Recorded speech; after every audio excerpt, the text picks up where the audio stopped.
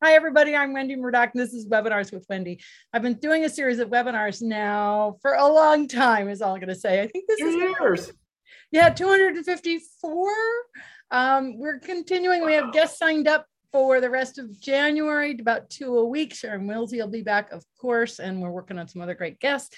So just be sure to join the murdochmethod.com email list. You can go there, and then every Sunday I put out an email with the coming guests for the week. Today, of course, is one of our faves, Rebecca Husted, who is back yet again. Woohoo! Is this number 7? 7 or 8. I'm not sure. 7 or 8. We do have a playlist for Rebecca, so you can always go to the Surefoot Equine YouTube channel and look up her playlist if you want to just catch all of her webinars. That's totally cool. Welcome, Rebecca. Thank you so much for joining me on this lovely evening. Thank you. I'm going to go ahead and share my screen. Did I make you a co-host? Let's make sure I did that. Yeah, I think I did. There we go. And Rebecca, just like the tiki tour of your accolades, so that if someone who is watching this that has never seen one of your webinars. Oh my goodness. Is there anybody like that? No, Susan. So I'm a firefighter. I teach technical large animal emergency rescue. Usually I go around all the globe, but I've been sort of cut at home. I'm hoping to end up in Alberta in a couple of months. What am I thinking going to Alberta in March? I have no clue. So we really work on the safety thing. That's really my shtick is working on safety and trying to make things safer for horses and safer for their people. So today in that theme, we're going to talk about I don't have a barn, and so now what for my horse? And really that comes down to, if you don't have a barn, if you don't want to have a barn, or if you lose your barn, and sadly, Wendy, there's a lot of people lose barns. I actually got a text today from one of my peeps up in Indianapolis, and she was on her way to a barn fire, and they already knew that they'd lost some horses. So I don't have the details on that yet, but I'm sure that we will. I want to say that this presentation is dedicated to the member of Grant Plank, great friend of mine via Facebook up in Spruce Haven Farm in Ontario. And he brought out a lot of these ideas originally to me about what do you do if these kinds of things happen. And sadly, we lost him to cancer last year. So let's get into this and start talking about pastured horses and barns and those kind of things. Wendy, barns are major investments, especially a barn that's safe is a pretty major investment. We've talked about a lot of the things that are safety considerations for barns in previous webinars, and you guys can always look that up. If you have opinions or you have questions, you can always send me an email or even call me, and I'll give you some opinions on what works and what doesn't work. But the biggest thing is there's lots of ways to lose a barn, and that may be fire, it may be flood, it may be wind, it may be those kind of things. And if you got to reconstruct one or you're looking at building one, did you watch what happened with the lumber prices in COVID? Oh my God. When the supply chain changed, everything went crazy. It went absolutely haywire. So, even building a simple barn can be thousands and thousands of dollars. And there's lots of reasons why people may or may not want to do that. So, when you take a look at doing that, a lot of people say, hey, why don't I just buy more property and less barn? And I'm sure your horse would probably appreciate that too. So it really comes down to a lot of people can't afford a barn. And then, of course, if you lose your barn, this would be some examples. This just happens to be from New York, but tornado, windstorms, freak windstorms, bad building practices that cause this. These days, if you go through some of the grant programs to try to get some assistance with building barns and those kind of things, even if you live in Georgia, you are going to be forced to use some of the hurricane clips and those kind of things that they use to really strengthen barns to prevent these kind of wind problems. But something that's a little older, they may not have used those kind of things. A lot of people in the agricultural industry, which the horse industry is in that, often are not forced to use code restrictions, and thus they end up being a little simple pole barn, which looks great until Mother Nature comes knocking, and that takes all the fun out of it. We had a shed in our field, and I drove away and came back an hour later, and it was flipped upside down. A wind had come over the one shed, the utility shed, hit that thing and just tossed it. It was amazing. So even your sheds, and they're not cheap either these days. Exactly. I've got a picture of one of those somewhere in this presentation for that exact reason. I always remind people you got to stake it to the ground, even though you think it's heavy. So these are other examples. Everything from tornadoes to snow loading. Snow loading me because if you live in those kinds of places where you get a lot of snow, people that are building these kind of barns or architects, et cetera, they're supposed to know what the snow load average for your area is. And there's really not much excuse for that. I understand that every once in a while there's some freak thing, but it is amazing how many within the last 5 years built barns and arenas end up on the ground. And that's absolutely terrifying. Some of the people that I've talked to that this has happened to, they say that they're standing in the barn and all of a sudden they start hearing those weird sounds. and of course, they were smart enough to get everybody and the animals out of the barn because they realized something was happening, and they imploded the entire barn. So very, very dangerous. And of course, that is a financial loss, but potentially also an animal loss too. So there's tons of examples. If you do a little bit of roof collapses on barn things on Google, it's pretty terrifying how often this kind of things happen. And it happens to the fancy barns too. It's not just the little, things that somebody built out in their backyard. So sadly, that's a pretty common thing. So huge investment to lose. There's zillions of, for those of you that haven't sat in on my webinars before, there's plenty of webinars about barn fires and how to prevent barn fires and these kind of things. This is just an example. Another example, this one was actually last month. They managed to get all these out. And that's why I use these pictures, because I was like, yay, we actually got them out. That's awesome. That's amazing. Because normally they don't. But there was somebody in the barn. They realized that there was a problem. They didn't screw around. They called 911 and they started getting their folks that had thought through the process of how do we get these animals out.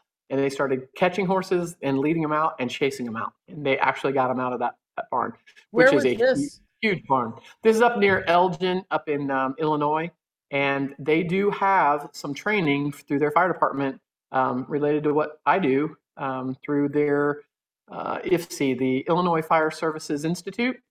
And even Dr. Deke Carls, who is one of those really weird birds because he's a firefighter and a veterinarian, and he works with their IFC in their state. And they've been putting a lot of this information out. So we're starting to see that people are doing the prevention and thinking through their responses, et cetera. And so I was pretty excited about that one because that's a huge barn. And that could have really been a problem. So anyway, so then the question comes, when you do lose your barn or you don't have your barn, what are some of the kinds of things that we have to think about if we don't have a standardized barn? And really what that comes down to is, what is sufficient shelter for your horses? How are you going to get the hay and water, especially if you're under emergency since, here, we just lost our barn. How are you going to emergency handle the water and hay access and those kind of things? And then, of course, those of us that have animals that are out together in herds, how do you make sure that the old horse gets his supplements? How do you make sure that so-and-so gets their medication? How do you manage the feeding situations? All that. That is not really my expertise. I'm just going to touch on some of those things. But there's a lot of expertise that's out there for those kinds of situations. How do you make sure that, the ones that have special things like geriatrics or mares and foals, how do you manage them separate from your standard, 5-year-old horses?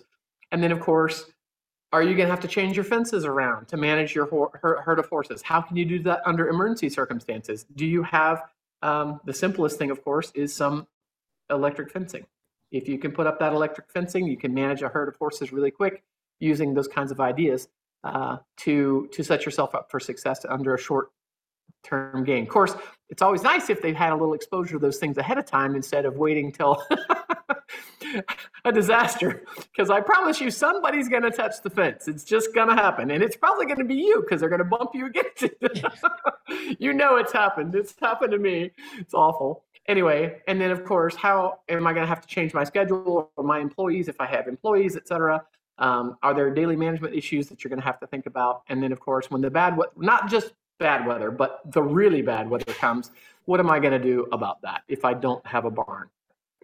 So, a disaster mindset says I should practice all these things ahead of time before something really happens. But I understand that that's a sort of a difficult thing to do. And it goes with all the other things, the homework wise, that we've talked about before, Wendy, about, thinking ahead about all the things that I might want to do. But then, of course, here comes a big pandemic. And this is actually Grant Plank's farm up in Canada. And the day that Canada sort of shut down because of COVID, he sent me this picture. This is the front of his farm. And he said, nobody comes because we've got to figure this out, right? All of a sudden the country is telling me that, we can't move around. So does that mean employees? Does it mean, who's those first days of the pandemic, everybody's asking those questions. Who's essential, right? In Georgia, they said, oh, well, if you drive a truck, you're essential. But in other places, it was a little bit pickier, right? So anyway, so what happened here for a lot of farms and in many places around the world, they still haven't gotten over this. There still are owners out there that have not seen their horse yet. There are still horses that have not come back into the barn because of labor shortages and lots of other things. There's a lot of things that changed because of COVID, where owners couldn't come to the barn, the employees couldn't come to work, or the employee was dealing with, a sick family member or something. They had legitimate reasons not to come.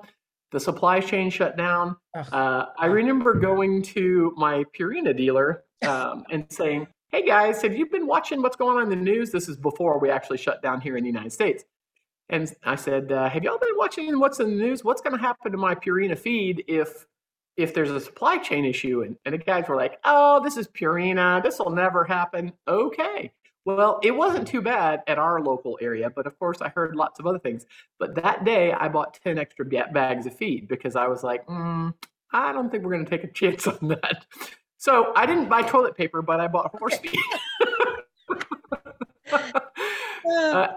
You guys know how all that happened, right? But if you looked around and you started looking at these things, the first thing that a lot of big places did was they started turning horses out because they realized, holy crap, we don't have enough people to manage poop and bring in all these things. And the supply chain has been affected. And hey, we don't normally feed round bales, but we're going to start feeding some round bales because I just don't have enough people and enough time in the day to manage all the other things for this barn. And oh, by the way, now it's the owner of the facility that's having to do the work because you don't have enough employees. And we all saw some of that kind of thing happen. And that's just what happens during a disaster. But it was a really good eye-opener, I think, for a lot of folks that some of those big fancy horses that they thought couldn't live out in a barn, couldn't live out of their stalls, they could. So I'm not going to go into a lot of details on this. I will tell you that if you don't think that horses like to be outside, you can talk to your veterinarian. They'll tell you pros for why they should. This is pros for having a barn. A lot of it comes down to convenience. It comes down to makes it easier to handle, particularly if you have boarders and those kind of things. We're all familiar with that. It makes it easier for us to process the people more than the humans. Sometimes that's just because they can't even catch their horse. But the sheltering, those kind of things. But a lot of it comes down to the convenience for us. And of course, it's that human thing where we want to look like what everybody else is doing. So we could argue about a lot of these kinds of ideas, but this is sort of what we have as far as pros for having a barn. And I love going in a barn too, as a human. And when I go in these things, Wendy, and I know you've been in some of these too, and you're walking around, and you're like, oh my Lord, this is so beautiful. It is beautiful. But do horses think that? They're like, we don't care if it's a pole barn or whatever, as long as I'm getting out of the flies, right? Yeah, I think that's actually, because my horses actually loved coming in the stalls and getting out of the flies. And Al would snore so loudly you could hear him outside the barn. Exactly. But he has a rougher life. He lives out. And I think the point of this is, it's sort of a gilded cage, and it's sort of more for the needs of the humans, particularly since I'm looking at that and it's so totally closed up. Although that one's probably air conditioned and everything else. But is it? It's got windows. It has outside windows. You can see those. I know, exactly. So what's really funny though, when I started thinking about this and putting this presentation together, I was laughing because even people who are not horse people, if you say being put out to pasture, even a non-horse person thinks, oh, well, that must be an old person, or that's a person that's broken down or something. So even in our urban usage, in our lexicon, under normal language, it's in our literature, et cetera. And really, it's in our recent human history. I noticed on your website you had a thing about the Pharaoh Ramses Oh, yeah. and the first evidence of actual stables, and that was about 3,000 years ago. But really, the evidence for stables on a grand scale really has come into being over the last several hundred years, and that was just because we got much better at being able to do those kind of things, and we got larger communities where you couldn't just toss the horses out to the pasture, because now the horse pastures were 5 miles from the center of town. So now it was just easier to have the centralized stables. But it's amazing to me that all those things are part of our lexicon, because nobody really says, they say, hey, meet me at the barn. They don't say, hey, meet me out in the pasture, and, they don't say, hey, I've got some chairs set up and you want to have coffee in the paddock. We don't do those kind of things. Well, honestly, we do those things, Wendy. This is my husband and one of my horses, and we do those kind of things. We sit out and we have found that we learn so much more about their behavior by being out there in the pasture. Now, you will notice that the orange little thing that's next to him in the chair, that is a stick. That is to protect us, because they're 1,200-pound puppy dogs, and they will come over and knock things over and all those things. The gun was for the shooting. It was not to shoot a horse. It was for shooting. So I know somebody's going to see that and say, oh my God, Rebecca, you've got a gun. Well, we were shooting at things. So we have targets in our pasture too. You get some used to the fireworks. But you don't aim at the horses. Let's just be clear about No, we do not aim at the horses. And what's really funny is they usually stand behind us while we're shooting. And anyway. That's rednecks in Georgia, baby. That's just the way it is. I couldn't figure out how to crop the picture and get that out of there. Your car in the paddock, because horses seem to have a propensity to chew on paint and eat seats. And we do not leave the chairs in there. They have to be supervised, because they're like 5-year-old children. That's just the way it is.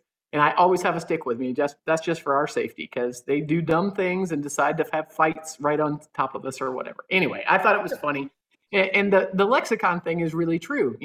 It's pervaded everything that we have in the English language, because horses have been such a part of us for so long. But some of those things we probably need to change, like going out to pasture is probably a good thing for horses. So what are some of the cons for having a barn? And there's a whole laundry list of these things too. But I will tell everybody that's listening that a lot of it comes down to what we've learned about behavioral welfare and health. And you can talk to your veterinarian about it and ask them to be honest. And most of them will tell you that the things that we see in horses that are kept, and I'm not talking about horses that end up spending a few hours in stalls. I'm talking about horses that are in stalls for 18 hours a day, 24 hours a day. They get out 1 hour of exercise and they come back in. Even the Spanish riding school and those kind of places, when you go visit and you look behind the scenes, you realize that they get out and get some exercise, but they are still standing in stalls and standing stalls for a lot of their day. So the veterinarians will tell you, the farriers will tell you that all those problems with respiratory health and hoof and leg and overall health problems, they may look good when they're kept in a stall for many, many hours, but they will not be actually healthy. So, and then of course, one of the big things is everybody always worries about injuries, and they say, oh my God, when I let him out. And I say, well, no wonder, because it's like a 5-year-old. If you let a 5-year-old out on the playground and he's been trapped in school all day, what's he going to do? He's going to run around like an idiot and get himself hurt. And that's just what they do. They run around like idiots if they live in a pasture too. But the other thing that veterinarians will tell you is they see those developmental issues over time. In young horses, they see the bone development issues. They see arthritic changes in older horses. I always tell people with older horses, please don't put them in a stall, because then they go down and then they're cast and then they get hurt trying to get themselves up. And then we have to try to roll them and do all those things. The older they get, they need to be able to move. And I get locked up. If I'm sitting here for an hour on this webinar, when I go up, I'm going to go, because I get locked up just being there. And then, of course, the problems also for having a barn are you're dependent on that supply chain and labor availability. And, of course, nobody wants to work these days. I don't know if you have that same problem, Wendy. I think a lot of people are taking early retirement. It's, and you have to think about the fact that, we have an aging population in the horse world, too, that a lot of the people that have horses are in that 45 to 65 category or older. And I think that's what we're seeing is just people deciding. And here in the United States, we've gone from 9 million horses back in 2003 to about 7.2 million horses as of 2017 numbers. I'll be interested to see what's happened over the pandemic the next time they do. I had a very interesting conversation with Julia Broadway from American Horse Council, and the number of adoptions has gone way up because of the pandemic, which is fantastic. Yep. So there's been some positives in the horse industry actually as a result of the pandemic, which is kind of nice. Yep. I think it's sort of leveling itself out now. So thank goodness. Well, and of course the price of horses has gone out of sight too. You just because people can't find a decent horse. The things that are going at sales these days, some of the nice sales, it's just crazy. Even trail horse sales, they're $20,000-$30,000 for a trail horse. Yeah, no, it's. And then of course the big one that I always highlight here is, what if you don't own the property? If you're leasing the property, you don't want to go build a barn. You're going to want to build something that's portable, that you can get it out of there. You don't want to invest in somebody else's property unless they're paying you back for it. So, those kind of things for those kinds of situations. We talked about the gilded cage. We talked about the key welfare stakeholder really is the horse, and us trying to meet those friends, freedom, forage, those 5 freedoms of letting that horse have more behavioral health and being with his buddies and those kind of things. And the reason I know they want out is because we look at these things, and some of these things have been in some of my other webinars, but when I look at these cages and I mean stalls, and I think, wow, it looks so cool, and there's good reasons for having stalls. If you've got a horse that's injured and he's on stall rest, he's got to be in a stall. And then we're going to do the best that we can to give him the opportunity to touch and be able to get move and get his forage controlled and those kind of things. But it's still a cage, which from my perspective is, can I evacuate him? And particularly for barn fires, but also from all the other things, from behavioral welfare and health as well. So I'm trying to get people to start thinking about what happens if I don't have those stalls, I don't have those barns, because these horses are telling us that they want to leave. And we have talked about before that in large animal rescue, we tell people, hey, the horse decides to leave, whether you like it or not, he tries to leave, and he's in this situation. What's the first thing we do? Get a halter and a lead rope on him, bring him a buddy, try to keep your voice down, don't panic, give him some feed and hay or some alfalfa or something to keep him distracted while you come up with a plan. And then the second thing you're going to do is call a veterinarian and call 911, because there's not really much that the average horse owner can do if your horse is hanging over the stall front. It's really dangerous. If he actually pulls it loose, he can really hurt himself and he can really hurt you. Yeah. If he panics, slings his head around, all those kind of things. So get some help from 911 and call a veterinarian and get them on the way, because in many of some kind of sedation protocol, getting the animal to be calm from a chemical perspective, just to keep the people safe as well. So anyway, I had to put a little bit of large animal rescue stuff in here, Wendy. It's okay. Totally fine. That's just the way it is. And as we've talked about before, the other part of this is making sure the barn fire escape plan, you have stall doors to the outside, you increase your turn-up time, you do the basic things for electrical and fans. Hey, Rebecca, can you hang on a second, because my laptop's grabbed the wrong internet connection. Best way to do that. Yeah. It's breaking up, and I need to switch it. Okay, so hold on for a sec while I switch internet connection.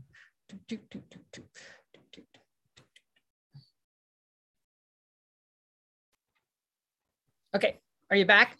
Yep, I'm back. Awesome. Yeah, my laptop wants to grab the external instead of the internal. It's just 2 feet away. Okay, never mind. That's okay. So, and then the last thing that we always try to emphasize when it comes to anything associated with the barn is make sure that you have gotten with your local fire department and done a walkthrough, so that they can tell you the safety hazards, the fire hazards, and you can minimize those kind of things so you don't end up losing your barn. So anyway, so let's move on to the next thing. We already talked about that. What's ideal for the horse? This is really ideal for the horse. I want everybody to know, for full disclosure, that everybody would love to have a piece of property like that, and most of us can't afford it. I would love to have hundreds of acres, She put these photos up, and I was like, oh my God, my horse would love it. Anyway, I know that most people can't afford that, and there's lots of reasons why we can't afford that. But if that's really our goal, how can we get a little bit closer to that for a horse? Because our horse would really like to have that too. Full disclosure, I do not have a barn. My horses are outside. I do have run-in sheds, and I'll show you some pictures of that later. But I manage my herd really close to try to manage my little 20 acres for 6 horses very closely and try to be as successful for them as possible. But I didn't want anybody thinking that I had a barn. One of these days, maybe I'll have a barn as an option. That's what I would really like it for. So what are my pros for not having a barn? It really comes down to its convenience for the humans. It's really convenient for me because I don't have to do all that maintenance stuff. I have to do maintenance in my pastures. I don't have to do maintenance in the barns. And thus, I spend my extra energy on manure management in the pasture, composting, those kinds of things. It's a little bit different. Best thing is I get to be outside instead of in the barn. And of course, from the respiratory health and all the other things that we talked about health-wise, that will make it much better for the horses. Less expense? I don't know about that. Usually it's cheaper to buy property than it is to buy a barn, but that may or may not. It depends. Like Cherokee County here in Georgia, it's extremely expensive to buy property. And particularly it may be expensive to buy a barn. Less maintenance financial costs, maybe. So you sort of have to put those things in quotes. And then, I don't have to worry about barn fires, that's for sure. I've got great ventilation, those kind of things. But for most places in the world, a simple shelter is more than sufficient. A run-in shed, tree lines of shade, windbreaks, those kind of things is really all we really need. There's some examples of these kind of things. It can be as fancy or as not fancy as possible as you wish to do. But most of these are 10 or 12% of the cost of building a barn, depending on how big you want it to be and how many horses you're trying to do that on. But what's really funny, Wendy, is when we start talking about health and we start talking about run-in sheds and these kind of things, the first thing most people bring up is, well, all it's going to do is turn into a mud pit. And I go, well, did you spend the time to make sure that you got a good loafing surface area? Because horses, they're going to come together and they're going to stomp and they're going to stand there and they're going to do all the things that they do. If you haven't done that effort at setting yourself up for success from the very beginning, you're right, you will have a mud pit. And it'll be a mud pit underneath the run-in shed, which is even worse. And if you don't make sure that the water runs off of it correctly and all those things, that's why I tell people this should be your backup plan, your disaster plan for your barn. And if you play around with it a little bit, you'll realize, hey, I can do this relatively easy and play around with it a little bit. It's going to take a little bit of money. It's going to take some tractor work. It's going to take, for most people, you might even need French drains and those kind of things, depending on how much water you've got. But it can be done with the addition of some of the geotex fibers and things that are available these days, and a little bit of gravel and those kinds of things. So the first thing when I looked at that picture, the first thing I thought of is, wow, somebody's done a good job on the area, on the groundwork. And that is so important because, it's a high traffic area. And as soon as you have a high traffic area with any kind of animal, you really need to think about what you're putting the building on. And where I live in Georgia, it's either really dry, dusty nastiness and blowing away, or it's clay that's absorbed all that water and it's turned into the slimiest mud ever. So, and there's hardly anything in between. So it really, you have to have the base to be able to have this kind of thing. And you got to think ahead. It's, I pulled some pictures from around the world of people who've done things. Some of them, they've spent some money there. Oh yeah. They didn't spend as much money. That's technically just a little pole shed. They did have dimensional lumber, but there's nothing fancy about that, but it works very effectively. And, you can see they've got a really nicely well-drained footing right now. I don't know what that's going to look like in the mud. I'm not sure how much gravel's in that, but there are some other options that I'm going to show you guys for that too. This is one, a girlfriend of mine, she put this up and I was like, man, that's really awesome because she's got her pasture, paddock, and she's just using electrical for this. And then she's actually got her little running sheds with some stables or stalls that she can choose if she needs to put her horses in there. She's got rugs for her horses, probably more for the sun than it is for the cold. And then she's got her little area right there that she can double that as an arena. And I was like, man, that's awesome. Now, I know that's not one of those fancy arenas, it's got the really fancy footing and stuff, but this is more than sufficient for a lot of people that have a small number of horses and they aren't doing anything really fancy. So, Where hey, is that's this one? Do you know? pretty cool. That is somewhere in the UK, and you know how that is. It's always raining over there. Yeah, I was going to say, it looked like the Netherlands actually was my first guess, but UK, yeah, that fits too. Yeah. So, what are some of the cons for not having a barn? It is challenging. You have to have a separate place where you're going to store your hay and tack and feed and all that kind of stuff that just sort of collects around horses. Where do you put your friggin' blankets? Where do you put all those things? It is true. You may end up having build some kind of a shelter or whatever. In Georgia, I have found that it does not matter what I do with my tack. If I leave it outside in August, it's going to be nasty. And even when I used to have a barn with my previous ex-husband, I've been through a couple of those. Anyway, that's a story too. Anyway, what I found was that in August, they were going to turn green. I don't care what I did. I had dehumidifiers outside. I had in the tack room or whatever. Didn't matter. It was going to turn green. So what I did was I moved them in the house. And I have one portion of my house where I have all my tack and leather stuff because I live in Georgia. And it's just too humid in the summer to put it anywhere else. So, and guess what? That solved a lot of my problems. So it was a bit of an investment because I've got them in the house. But other problems that we have for not having a barn is places to socialize with other humans. We like to do the barn thing, no place to groom and saddle the horse. Maybe we have to make something separate from that. It is a little bit more challenging to figure out based on personalities of horses. How do we do the feeding separations? How are we going to feed the horses that's going to make them, if we have medications and those kind of things? It does make it a little bit more challenging. And what it means is that you've got to manage your horses better. And you got to pay attention better so that your old horse doesn't get sent off to the side and everybody else eats his food and that kind of stuff. And it is true. It looks a little different from what other people have. And I say that, but then at the other side, I go, well, that may or may not be true because there's a whole lot of people that don't have horses in barns. The more I look around, in my county, there's about 400 horses and there's 4 barns in the entire county. And the reason I know is because when we try to do these barn fire simulations, I was looking for a barn to do it in to smoke up the barn and practice, and I couldn't find hardly any. So, wow. Yeah, it was a little bit of a challenge. But then again, I don't live in Wellington. So when you go to Wellington, Florida, everybody has a barn. So that's just the way it is. In fact, they've got, I think they said 14,000 barns in the Wellington area. Anyway, wow. So, and then of course, if you're showing and you're doing those kind of things, or eventing or whatever, you've got to clip your horse in the winter, and that's just the way it is. And then you got to think about how am I going to protect them from the elements, because it's not fair to them to clip them and then stick them outside. So, how am I going to blanket them or whatever? And then of course there are the problems with insects and sun sensitivity and those kind of things. So the management is different. I'm not going to say it's easier. I'm just going to say it's different. And know that, Wendy. Well, yeah. And the first one you need a place to store stuff. We have bear. And when we had horses down in the lower field, you have to make sure the feed is bear proof. Yep.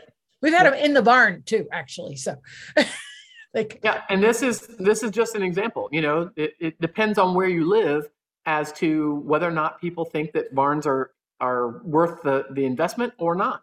If you live in Wellington, Florida, and you're trying to attract people to your barn, you're going to have a barn because people have expectations for that. But if you live in Jones County, Georgia, that may or may not be true. So anyway, and I pulled up Culpeper, Virginia. For those of you that have never seen this, you can actually go to the Ag Census data through the National Agricultural Statistics Service, which is a USDA thing. And you can pull up by county how many horses and facilities and how many dollars are spent on the horse industry in your county. Now, that's a sampling. Okay, it's not exact. It's not from your IRS data. It's just a sampling. but still, it's usually pretty close. So anyway, so what are some of the things that we need to think about before our disaster? Hey, let's think about how we did our fencing so that it makes it easier for us if we lose the barn. How do we think about keeping different kinds of horses? Obviously, stallions make things more challenging. Mares and foals in pairs make it a little bit more challenging. How we're going to handle those kind of things. And then, of course, the big one is, because of fescue, how do we handle our horses that have EMS or the possibility for laminitis or those kind of things? How do we manage those fat old horses or the PPID horses or the EMS horses? Those can be a bit of a nightmare. So we got to think about all those kind of things. And I will tell you that what I always tell people is put up an electric fence first. See what works, because electric can be moved with a step-in post really easy. And horses, they're smart about electric. But if you practice with that and get them used to it, first of all, it's great for disaster training. But second of all, where you want to put your fencing. And if it doesn't work, you can just move the step-in post. Once it works, then you can put in your permanent fencing if you decide to do those kind of things. And that's just sort of a disaster mindset. This is what I use. This is my feeding stocks that I use for my horses. I actually have some rubber mats in there now. This was when I just put the gravel in as my base. But I have found that really good. They use it for hanging out. I'm in Georgia. I don't need a lot of wind block. I don't need, although the other day we had 30-mile-an-hour winds, and I was like, wow, where the heck, when did I move to Oklahoma? Anyway, usually wind block is not our problem. It's the rain and the sun. And they use these for hanging out. It's really funny because they'll stand outside in the rain, but as soon as it gets hot and sunny, they'll go into these things, just use it for the shade. So it's sort of cool. Feeding stocks are pretty simple to use, and the reason that the military and a lot of professionals like them is you feed lots of numbers of horses, and they have to leave each other alone because their butt is pointing out, and no horse is going to mess with another horse when their butt is pointing towards them. They can protect themselves. And then the horse has time to be able to finish eating his feed. So anyway, this is some of the new products that are out there for handling the problem with mud. And this happens to be in Australia, but it could be anywhere. And looking at how can we make sure that our areas that we know where horses are going to stomp, or we're going to bring them in for feeding areas or whatever, how can we manage that to manage the mud? And of course, this is a little bit more expensive per unit area, but man, does it hold the soil nicely. So that's what the polymer looks like. And then you put your gravel or whatever you're using for the base over top of that. But man, it works really nice. Some people splurge. I'm not really a huge fan of concrete, but you got to do what you got to do. And this person has the concrete is their only option because they're using that piece of property and it was already there. So they've tried to manage it as well as possible. And she actually has her security camera on it. So even when she's at work, she can take a look and see what the horses are doing, which is sort of cool. So she's got the options. She's got a little barn as a run-in shed and also access to the pasture. Here's some other examples of other ideas that people have. Multiple fences. A lot of it comes down to what was there when you bought the property. You're sort of stuck with those fence lines at that point, unless you want to move them, which is a lot of work. Yeah. And cost, a lot of cost. Yeah, cross fencing and those kind of things. What areas are you going to use as a sacrifice paddock for your EMS or your PPID kind of horses? Just thinking about those kind of things where horses can still see each other and still be buddies. And I always remind everybody, hey, is anybody else doing this? And this young man, I watch him and I'm just like, wow. He just won gold at the Olympics, and this is all in his horse. And he actually, it's pretty cool. He's got his name on the side of the barn, but he doesn't live in a barn. He's got access to a paddock and just a run-in shed. And I think that's great. And yes, he is actually barefoot too. So I knew you would love that because you have to deal with feet all the time. Yeah. So there you go. But anyway, it's not just those of us that have trail horses that are doing these kind of things. This is a picture of a different kind of polymer that allows the grass to grow up through it after they've put their and that looks really nice too. She said the horses run and turn and buck on that, and it works great. So there's lots of things that are coming out in the industry that are going to allow that mud control. as people have started realizing this was really a huge problem for the horse industry, we got to get better at trying to not lose our soil. I mean, Well, if it ends up and the in your other next door piece of that neighbor's is yard. when it's a solid surface, you have runoff problems. So some of the stuff's called gravel pave or grass pave. I'm Yep. sure there's a lot of other ones now, but by allowing the water to go through, you're not creating those runoffs. I was in Tennessee, and where I was staying, it was like all asphalt. And I'm like, where's all that water going to go? It was all downhill.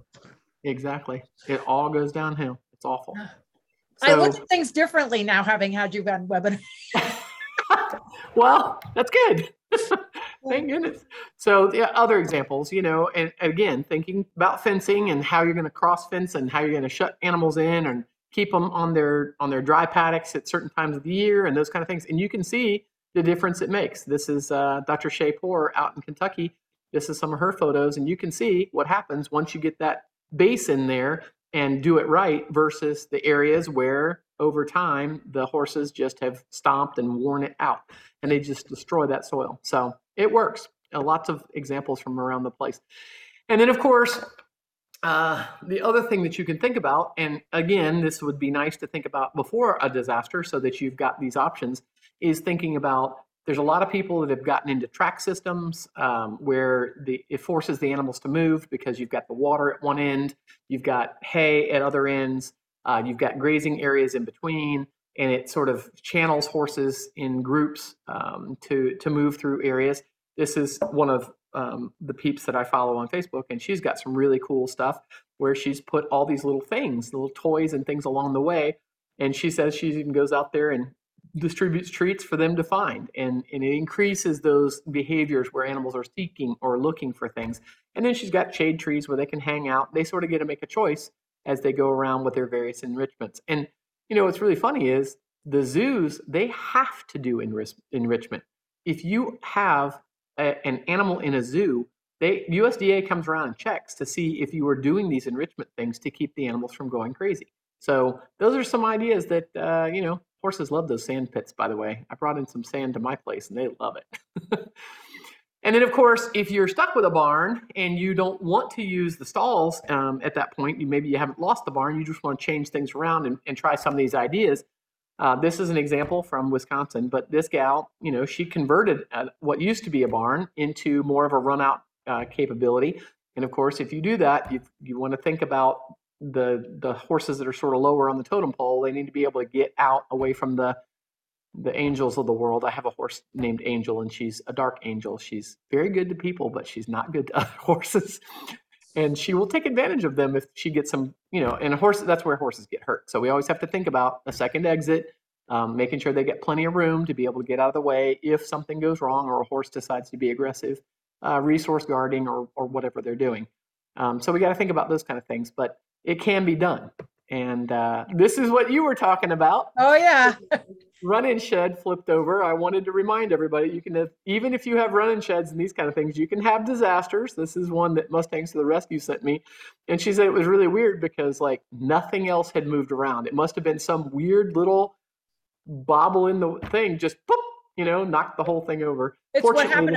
It was a weird, just looking at the way the thing flipped and nothing else was touched.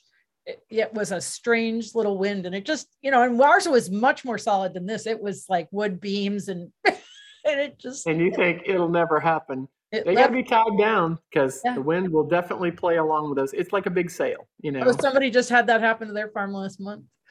Yeah. So I was laughing because, here I live in Georgia, and when you say prepare for snow, and it's actually going to drop down almost to freezing tonight. So of course we're panicking. And we always think about this, right? It's going to be a blizzard, it's going to be a whatever. But for some of you guys that are watching, you're living it right now, or you live it every single winter, right? And this is just proof that it can be done, and you can also have those problems even if you own a barn. You can still have significant problems with the snow. And the problem with the barn and snow is those horses are then trapped in. You can't get them out. That's right. That's exactly right. And then that really now you're talking to the fire department, and the fire department is probably dealing with other things at the same time. If there's that much snow, they're probably dealing with other human disasters at the same time. So Other things to think about, and of course, this is one of those, again, disaster mindsets. If you need a windbreak, these trees didn't grow overnight. So that's 25 years of disaster mindset, getting that windbreak growing so that the horses can use that as a windbreak or a shade area, those kind of things. But what can you do even if you don't want to build a run-in shed? What can you use for an emergency windbreak? Is it going to be a fence that's solid, or are you going to use trees? What are you going to do? Just thinking about that ahead of time. Plant those trees today. Have you been to New Zealand, to South Island? Never been to South Island. So when I got to South Island, this is back in the 90s, I noticed these amazing hedges. Like they were 30 feet tall, and they had big machines that would trim them. I thought, isn't that interesting? And then the winds showed up. And that's when I knew why they had those tree breaks. It was crazy. Yeah. Well, Alberta's the same way. The wind comes over the Rockies and it just goes across Alberta. And I have been foolish enough to be there in February and March before. And the wind with the snow and everything else in it, but everybody has some kind of a windbreak. And the animals are not dumb. They're like with their butt toward into the wind, and they're standing there. And the snow is like curling around and banking and basically is filling it in. It's pretty amazing.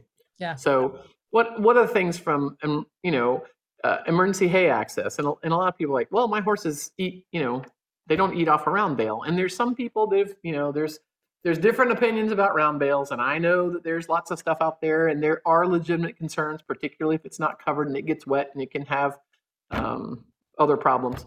But under emergency circumstances, when you don't have employees and those kind of things, you may have to think about round bales and how are you going to do round bales? And of course, where you're going to source your round bales if you had to under these kinds of conditions, what are you going to do? So I always tell people, what's your emergency hay access? What are you going to do? It's nice to be able to feed those square bales every day, but if you're limited in people and disaster situations, what are you going to do? So water sources, how are you going to? This is one of those ones, Wendy, and I've mentioned it before, where people say, well, I'll just call the fire department and they'll bring me, 1,000 gallons of water. And it's true, they can. But if you don't have a place to put 1,000 gallons, they're not going to sit there while you fill 5-gallon buckets. They want to be able to come in and dump 500 gallons in one thing and 500 gallons in another thing and be gone. They got other things to do. And so you got to think ahead about those kind of things too. And then, of course, if you're the biggest disaster we seem to be having these days, if it's not a flood, it's a drought. So what are you going to do for a drought situation? And there's many cases here in Georgia, right down the street from me, where people are trucking in water during certain parts of the year because the aquifer is being drained. Wow. So, they don't have city water. They've got a well, but their well runs dry. So what do you do? Or if you don't have power for your well because you're in a disaster situation. So what do we do? You got to think ahead about having those 100-gallon or 500-gallon tanks to be able to use for that, which is also a disaster waiting to happen if you've got foals or young horses. They will play in them and end up in them and all those things. But, that's well, and then, of course, you got to think about in the wintertime when your water freezes. Did I mention I live in Georgia? Yeah. I watch those things with all the water heaters and stuff, and I'm like, oh no, I don't know how you guys do it. I don't know how you survive. What we did was we got a grant from the CREP program and put in cattle water feeders, and so they never freeze, which is really, really nice. But and I absolutely think that is a huge disaster prevention thing right there. Putting in the really good waters where you don't have to worry about that. Absolutely. If I lived where you guys live, that's what I would have to do. Yeah. These are some pictures from Mergem's up in Kamloops in BC, and she sends these pictures, and it's like they have the emergency shelter of the trees, and then they blanket them when they really need the extra protection from the elements. But the same thing, it can be done, and those horses look pretty dang happy, nice and fat.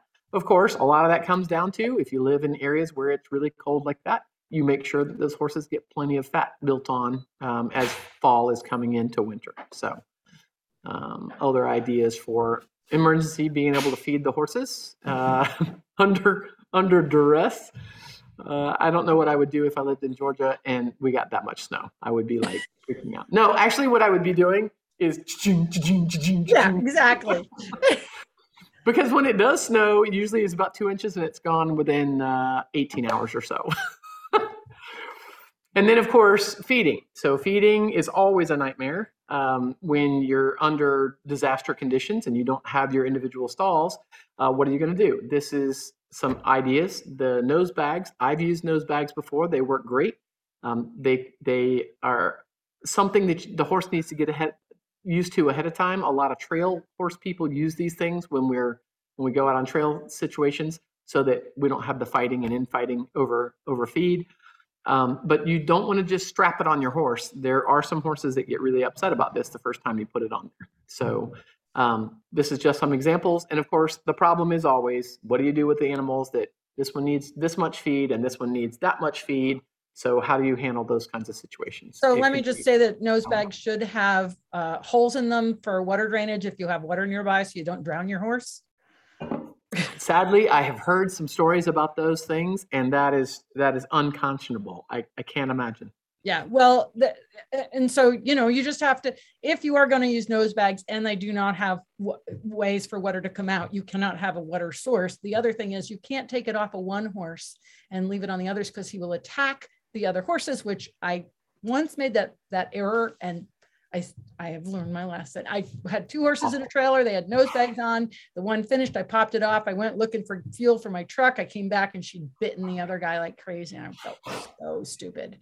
Not stupid. That's part of the learning thing. And that's what we're here for, right? Yeah. Is to learn from each other. You're exactly right. It's just really important if you're going to use nose bags. And those guys can put their noses down on the ground to get the feed. In Africa, we used to use it. They had to toss it, and then you wind up with problems. Respiratory problems. Right. They've changed their feed system, but yeah. So it's just, you need to think about those before you just slap it on your horse. Yeah, very, very true. Other examples of thinking about these kind of things. This could be a great disaster setup. Very quick to set up, gives the animals some shelter. You can use just electric fencing to be able to give your horses a safe place to be if you needed to do that under duress. Other examples of using some of these track systems or the agriculture ideas to get the animals to move around. There's water over here, there's hay over here, a loafing shed and shelter over here, windbreaks over there, sort of forces the animals to move around. Lots of examples of that kind of thing. This is one I really liked.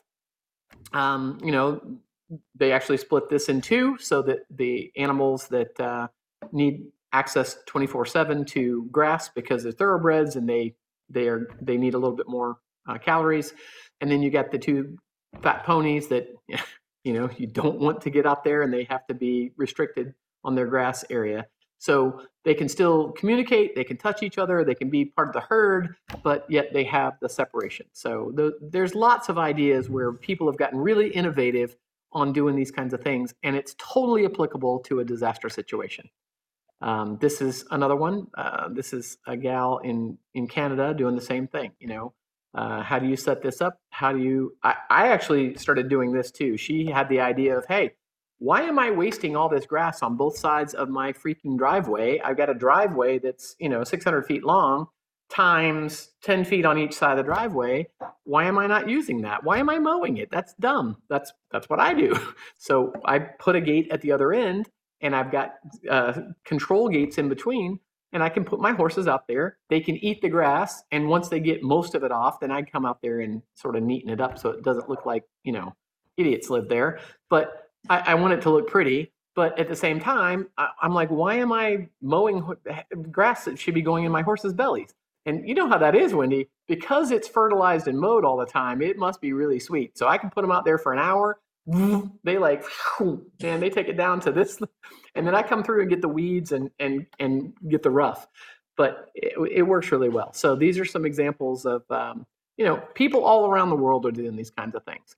So another example of doing the same thing, using that concept of a loafing yard with some kind of I like this because it's nice and open. They've got some of the plexiglass kinds of windows. You got to be really careful with glass. So How can the animals have a little bit more light to come in there? Lots of times people like the concept of a dark stall so that the flies tend to stay out of those kinds of things, but whatever works for you. So other than that, that's what I wanted to talk about tonight, Wendy, is this concept of, thinking about some of the concepts of pasturing and paddocks and how can we practice for our disasters ahead of time, using some of these changing ideas and really working on welfare, because we keep saying, hey, animals need to be going out. Animals need to be going out. So how can we come to some balance for our animals under those kinds of situations, particularly if we already have moved into a place where we have the typical looking place? How can we make that a little bit better for our animals? I encourage you guys to take a look at some of the equiculture, equicentral ideas, because Jane Myers and her folks have been working really hard on trying to get those ideas out to people.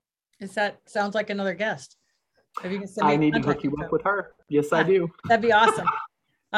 Yeah, because, I've implemented a pasture track system for the past couple of years. And like right now, I was using one field where I still had some grass and I was constantly moving the fence. So they have to go all the way around to get there. And then we've had some snow, but they're standing all the way out there. And I know they canter at least once a day. Exactly. Which is great. It keeps them moving and it's really keeps them moving. Yep. And so somebody was saying some of that the subsurface stuff is becoming popular enough. You can find it at Home Depot and Lowe's, which is great. Okay, so Janella always loves your presentations. Just want you to know. Yep. Thank you, guys. It's great. It's great because, you can never hear this stuff enough in terms of thinking it's not only for the welfare, but it's also for the safety and making sure horses can go out in different situations, and especially like electric fencing, so that you can quickly put, like my fence was all snow covered and on the ground, and I went out and, reefed off all the ice and snow from all of it, but it's not running hot right now because it's so, but they still respect it. They're like, oh, it's an electric fence, I can't go there. So once you my dad's got a bull in, it's literally maybe 18 inches off the ground with a really hot electric fence. And what he found was that once that bull had touched it once or twice in his life, he never goes close to it anymore. Yeah. So every once in a while, my dad will go out there to check it. And he's like, damn, there's some problem with the electric fence. But the bull's like, I'm not getting anywhere near it. So obviously, consistency works well. Yes, it does. And it's honestly, Wendy, if I ever am going to be tortured, if they bring out the electrical, I'm just gonna be like, what do you want me to know? What do you want me to say? I'll tell you now, because the electric is just not going to work for me. Or it works really well, one or the other. It works really well. I respect it. Believe me, I am like totally fence phobic because I got stuck on one once, and it's rough. I'm very respectful. All right, Rebecca. Well, thank you so much for joining me, and we look forward to having you back as always, because you always have great topics and everybody loves you. So thank you, and I will hook you up with Jane and Stuart Myers too. Awesome. Great. Thanks everybody for joining me. Just remember, you can find this and all the other webinars on the Surefoot Equine YouTube channel, and I will add it to Rebecca's playlist. So that makes it easy to find all of hers in one place. Everybody have a great night. We'll see you next week, and take care. Thank Bye. you. Bye.